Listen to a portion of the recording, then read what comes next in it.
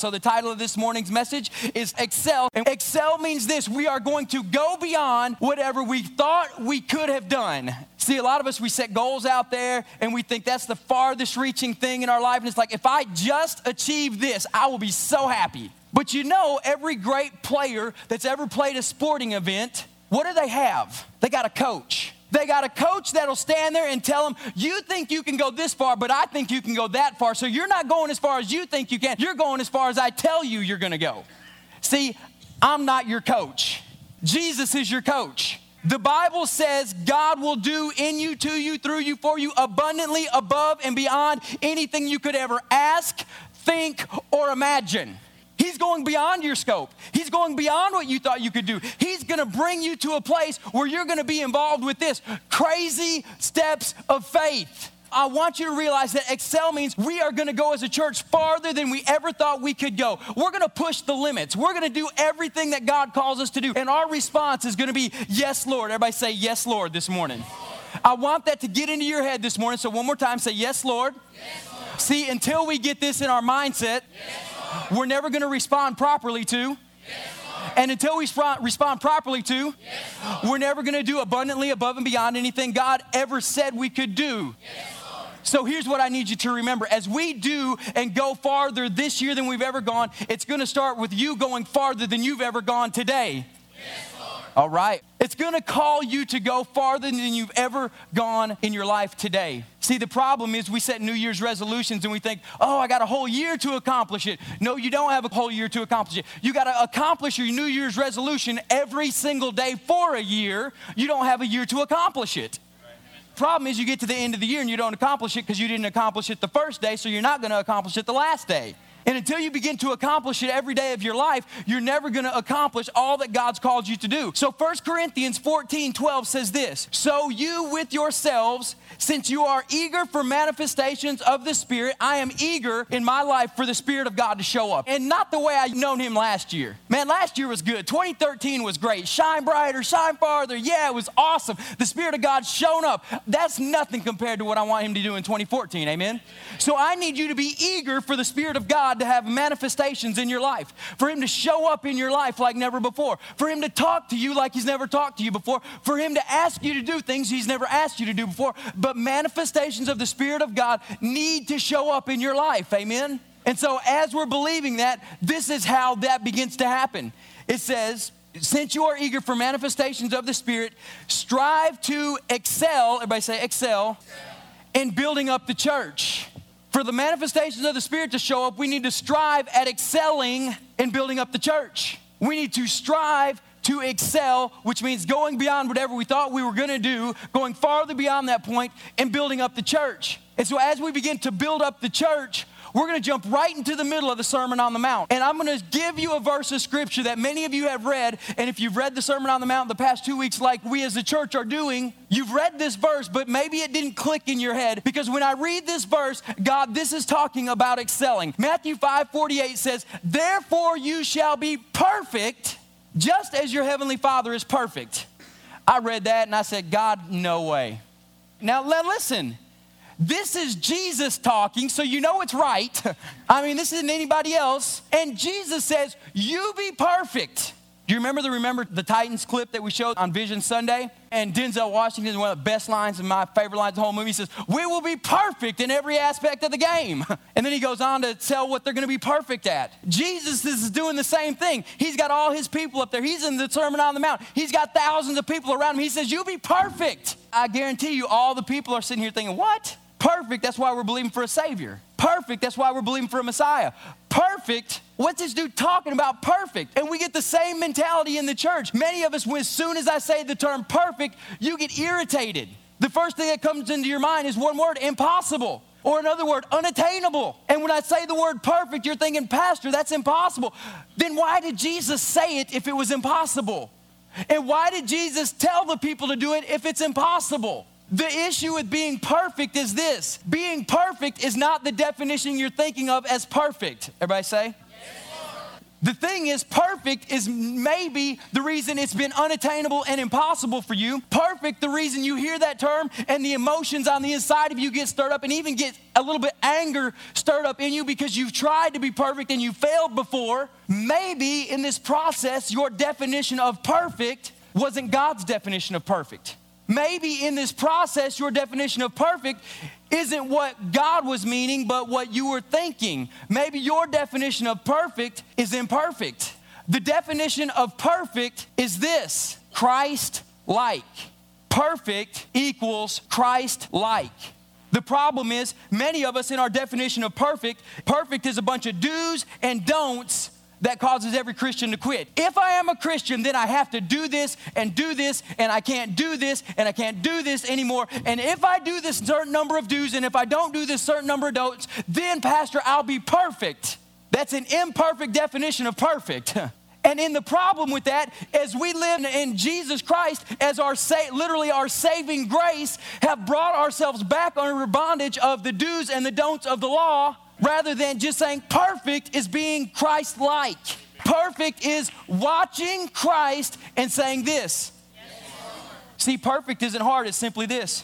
Yes, perfect isn't hard, it's when Jesus says, hey, I need you to do something, you say, yes, perfect isn't hard, it's when you read the Sermon on the Mount so many times, you see somebody in need and you say, yes, perfect isn't hard, it's when you see somebody who needs a drink of water and it's a steaming hot day and you say, yes, see, perfect isn't hard, it's perfect, it's just simply saying, that is what perfect amounts to. That is what perfect brings us to. The definition of perfect, be ye perfect as your heavenly Father is perfect, is just simply being this, Christ-like.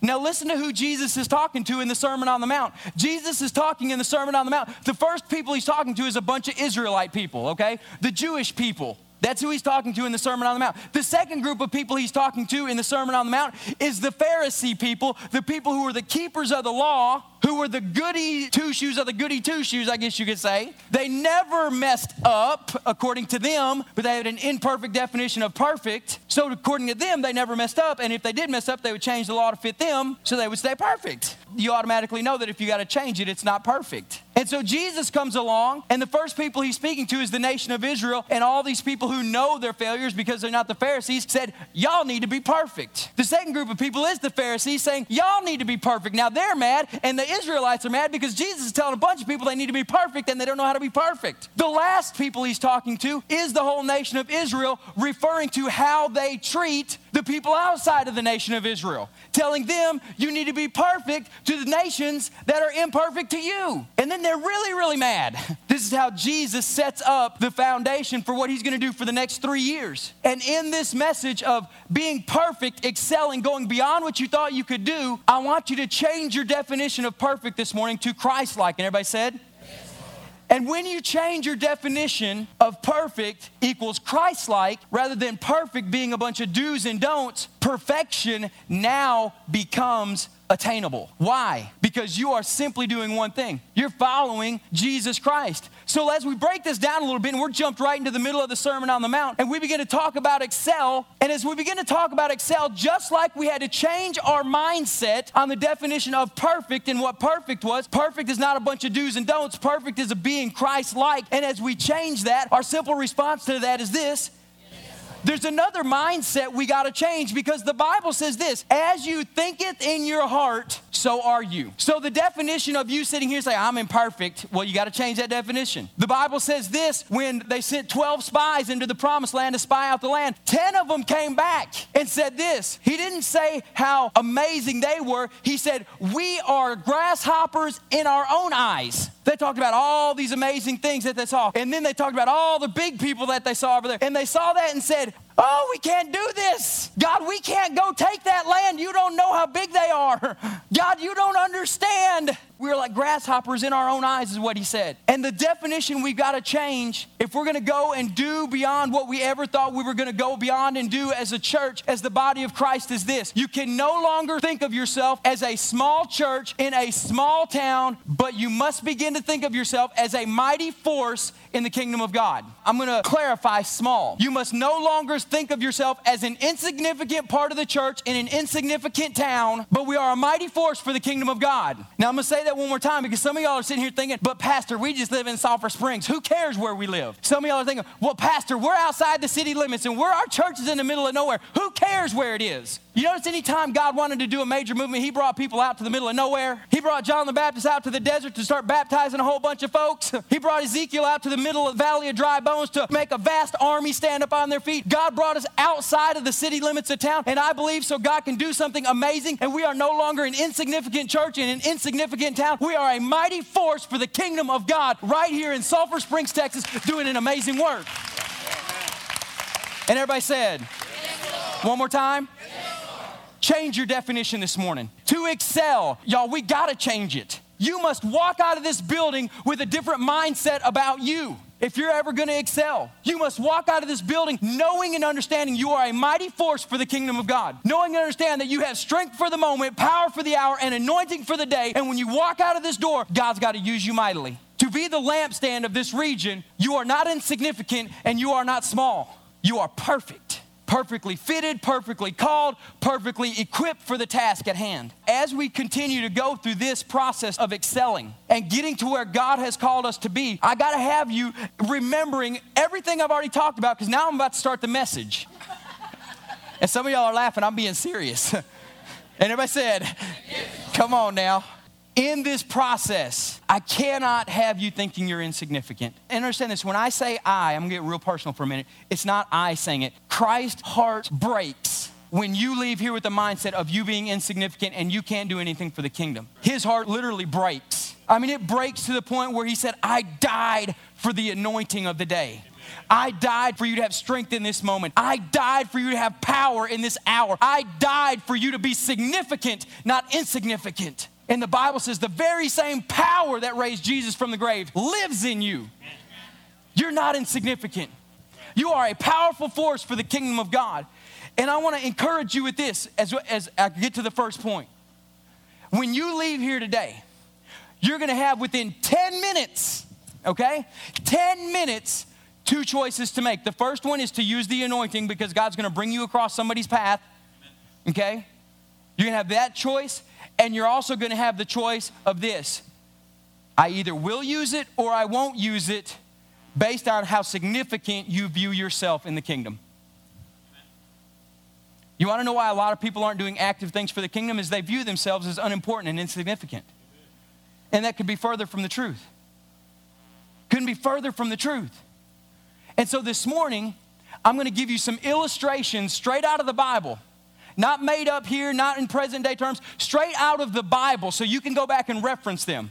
Not so you can say, oh, pastor preached in a message one time, I don't really remember what day it was on, but you can go back to the scriptures and find where these people who the world could have viewed as insignificant were not insignificant. And they went beyond whatever their abilities were because they tapped in to the anointing of the day. Now, the first one I want to bring up is this. How do you respond when the situation arises with 5,000 people and 5 loaves and 2 fish? How do you respond? What is your action? What is your reaction? How do we respond as the body of Christ? We've often heard this said, it is not about what you don't have, but it's about what you do have. I need to tweak that a little bit. It's not about what you don't have, it's about responding with what you do have. Because everybody says, well, I don't have it, or you realize I do have something, and it doesn't matter if you keep it in your pocket. That's right. Now, come on. It's how you respond with what you do have. The boy who had 5 loaves and 2 fish, it wasn't what he didn't have, and it wasn't what he did have, it's how he responded with what he did have.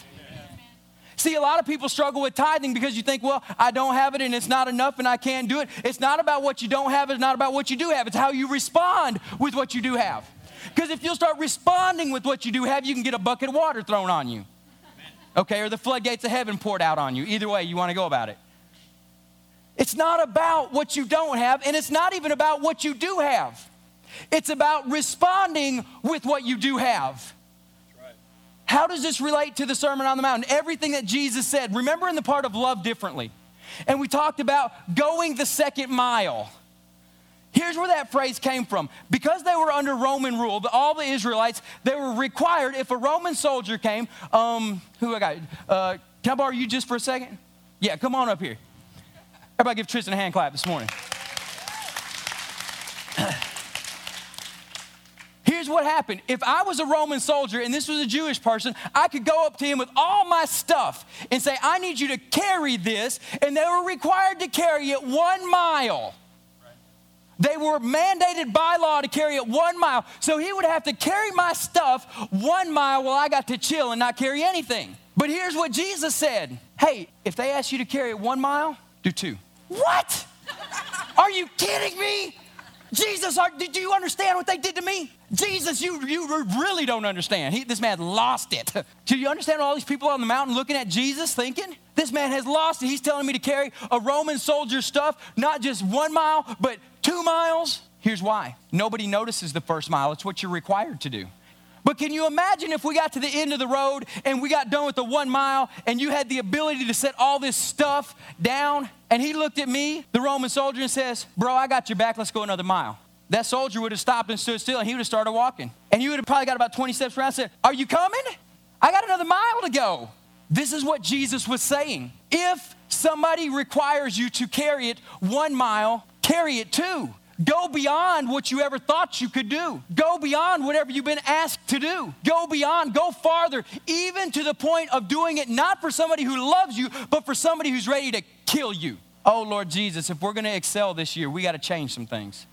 We got to change some things. I got to change some things because there are times in my life when I got the 1 mile, 2 mile scenario and you know, man, I'm doing my duty. God, I'm doing it. And I did it to completion and God says, do a little bit more. And I'm like, no. And then finally I say, yes, Lord. And you know what if I would have said, yes, first off, wouldn't have been near as hard. The 1 mile, 2 mile scenario. See, a lot of people sit here and think, Pastor, I don't have 5 loaves and 2 fish. Neither did the guy who went 1 mile, but he had 2 feet. See, it's not about what you don't have, and it's not even about what you do have. It is about responding and being Christ-like when you're asked. And not even when you're asked, because you know what? I said nobody notices the first mile because it's mandated by law. And honestly, nobody's going to notice the second mile either, except him. Nobody's going to notice the first one, and probably nobody's going to notice the second one because he's not going to be skipping down the road saying, I'm on my second mile.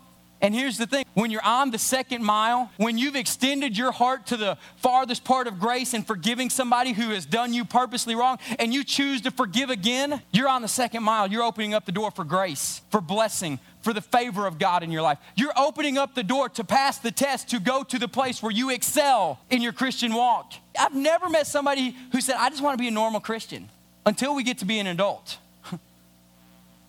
But do you remember as a kid and you had to pick out your favorite Bible character? And you said, if I could be anybody in the Bible besides Jesus, because everybody wants to be Jesus, if I could be anybody in the Bible, I would be him. And it gave you something to excel to. Where have we lost the heart to excel and to go the second mile and to do stuff and love differently than we've ever loved before? Why have we lost the heart? If we're going to excel, as we excel, because we begin in strength for the moment, power for the hour, and anointing for the day, as we excel, God's going to walk you into perfection. He's going to make you perfect. Because in that second mile, that's you and God's mile. The first mile was the soldier's mile. You had to do that because you're required to. The second mile is your mile. You're choosing to do it. That puts you in the driver's seat about that mile. That puts you in the driver's seat about that situation. It's kind of like when you fast. Puts you in the driver's seat. You say, God, I'm going to set out on this fast.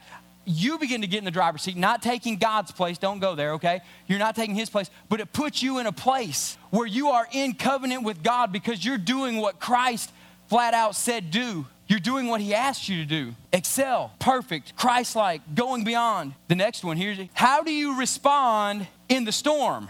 A lot of people get the storms in the Bible messed up because you have one storm that's at the beginning of Matthew, one storm that's in the middle of Matthew. You have one storm where Jesus is sleeping in the boat with you, and you have the other storm where Jesus is walking on the water to you. Either way, you're in a storm, okay? The storm I'm talking about is the one in Matthew, chapter number 8, the beginning part of it, not the one where Jesus is walking on the water. This storm, Jesus was in the boat taking a nap in the bottom of the boat.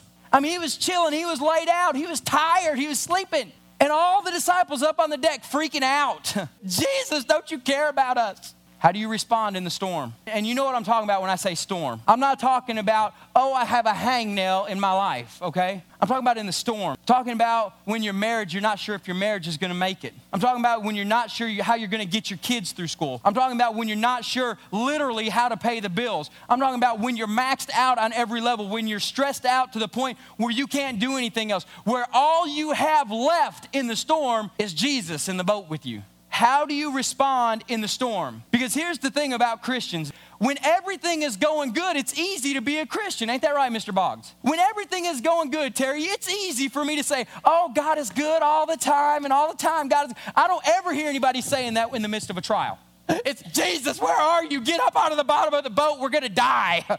But how you respond in the midst of the storm is what everybody looks at. It's what everybody looks at. When the storm is going on, Miss Lisa, it's what everybody watches. And then we make our good Christian excuses like, well, nobody's perfect. Oh, what Jesus just say? Be perfect as your heavenly Father's perfect. Wasn't a suggestion. He's telling you how to act when the storm comes. And last year, me and my wife went through some storms. And y'all, there ain't no storm like a ministry storm. I mean, I'm just telling you, I don't like ministry storms. In the midst of that ministry storm, me and my wife purposed that people will not see a different Joel and Sherry on Sunday morning. I will not get up there and I will not whine about my circumstances to the church and say, oh, poor pitiful me, y'all pray for your preacher. I wasn't going to do it. Wasn't going to do it. I was going to stand in the midst of the storm. I was going to live differently in the midst of the storm. Because I know it doesn't matter where Jesus is, he's on the boat with me. And if Jesus is on the boat with me, even if he's sleeping in the bottom, I know he's going to wake up sometime soon. But when he wakes up, I don't want to have my actions be such that he wakes up and has to rebuke me, but he wakes up and begins to say, well done, because the storm's going to pass. The storm will end. But when Jesus wakes up in the bottom of the boat and comes to the top, how will he address you? See, he addressed the disciples and he rebuked them. And he said, oh, you have little faith. When Jesus wakes up from the bottom of the boat and comes back up to the deck, I want him to find me being perfect, acting just like Christ would act. Now, here's the thing. How did Christ act when he got to the top of the boat after his fit with the disciples? He looked out at the storm and he spoke to it. So if I'm going to be perfect, I'm going to have to find out why Jesus had the authority that he had and what words he said to that storm to make it stop. And I'm going to have to sit under that teaching of the storm and find out how to calm it to be like Christ. That's pushing some of y'all's limits. Some of y'all are thinking, that's not the doctrine I grew up under. Well, the doctrine many of us grew up under isn't created a flourishing church. So I'm ready for a doctrine like the Sermon on the Mount that says, I will live differently. I will go beyond what I'm asked to do. I will stretch my faith farther than I've ever stretched it. I will do amazing things for the kingdom of God because I've been given strength for the moment, power for the hour, and anointing for the day. And in the midst of the storm and in the midst of the adversity, I want people to see the Way Bible Church living differently. When all hell's breaking loose on our nation, let's live different. When the problems don't ever seem to stop coming, the storm will calm. And when it does, we'll be standing and Christ can look and say, well done. Lastly, it's this. We've loved differently. We've lived differently. I want to ask you this. How do you respond when Christ asks you about himself? Sounds like a loaded question, but there's a time in the Bible when Jesus went up to Peter and said, Peter, these people say this about me. These people say that about me. But who do you say that I am? Now, I need to stop here. I need to make a correction on a definition. The definition of Christian does not mean knower of Christ. The definition of Christian means follower of Christ. Chuck, can I have you come help me? Awesome. Y'all give Chuck a hand clap. I know Chuck. Hadn't followed him anywhere. I know him. I see him at Juan Pablo's. Hey, Chuck. How you doing, Chuck? A lot of people have that relationship with Jesus. Hey, Jesus. How you doing, Jesus? You know him. You hadn't followed him. See, if you're going to be perfect, it takes a lot more than knowing him. A lot of people sit in churches all across America every Sunday morning. I know Christ. I made him Lord and Savior of my life. I know him. Good. That's the first lifting of the foot. That's not even the first step. It's the first lifting of the foot to know him. And when he says, who do you say that I am? You can't really say who he is until you followed him and saw how he responded in the midst of the storm, in the midst of the feeding of the 5,000. Then after you followed him, then you can really say who he is. So Chuck, here's what I need you to do. I just need you to walk that line right there. Here's most Christians walk. All right. Hey, I'm following Chuck. Hey, Daniel, how you doing, man? Good to see you today. How are you guys doing? Hey, I'm still following Chuck. Really? Am I following Chuck? Hey, man, we serve a good God. I love him. He's awesome. Hey, where'd Chuck go? Chuck, you can keep walking, man. And we're looking around as Christians and we're doing this thing that we call church. And we're trying to do it without following Jesus. For message sake, if I said, Chuck, walk all the way around the building and go back to your seat. And if I were to say, I'm going to follow Chuck, what would I have to do? Follow Chuck all the way around the building and back to Chuck's seat. I'm going to ask you to walk the line again back this way. And when you get to that corner over there, you can go back to your seat. Now I'm following Chuck. Now I know what Chuck is doing. I know how Chuck's walking. Do you see the difference? Do you see why in the church today we struggle so much and we struggle with the term perfection and we struggle with excelling? It's because we say we're following and we say when Jesus says, who do you say that I am? We just say, I know him as Savior. But if I were to say, I was following Chuck, and if somebody would say, who do you say that Chuck is? I'll say, Chuck's the dude who was walking and when he got here, he did this with his head. Because I followed him, I saw him. And a lot of us say we're followers of Christ, but in fact, we just know the name. We haven't really even taken the first step. We've just lifted our foot. I'm going to challenge you this next week to not just lift a foot and say, I know who he is. I know the name because I've read it in the Bible. I know the name because I prayed the prayer at VBS or kids camp or youth camp or one of these camps that you went to. But I know him because I followed him, and you'll know that I know him because how Christ would act, that's how I'm going to act. But Pastor, Christ never had to drive a car, and he doesn't know how these people drive these days and stuff like that. You're right, okay? But I do know if Christ had to drive a car, he wouldn't drive it like Joel does.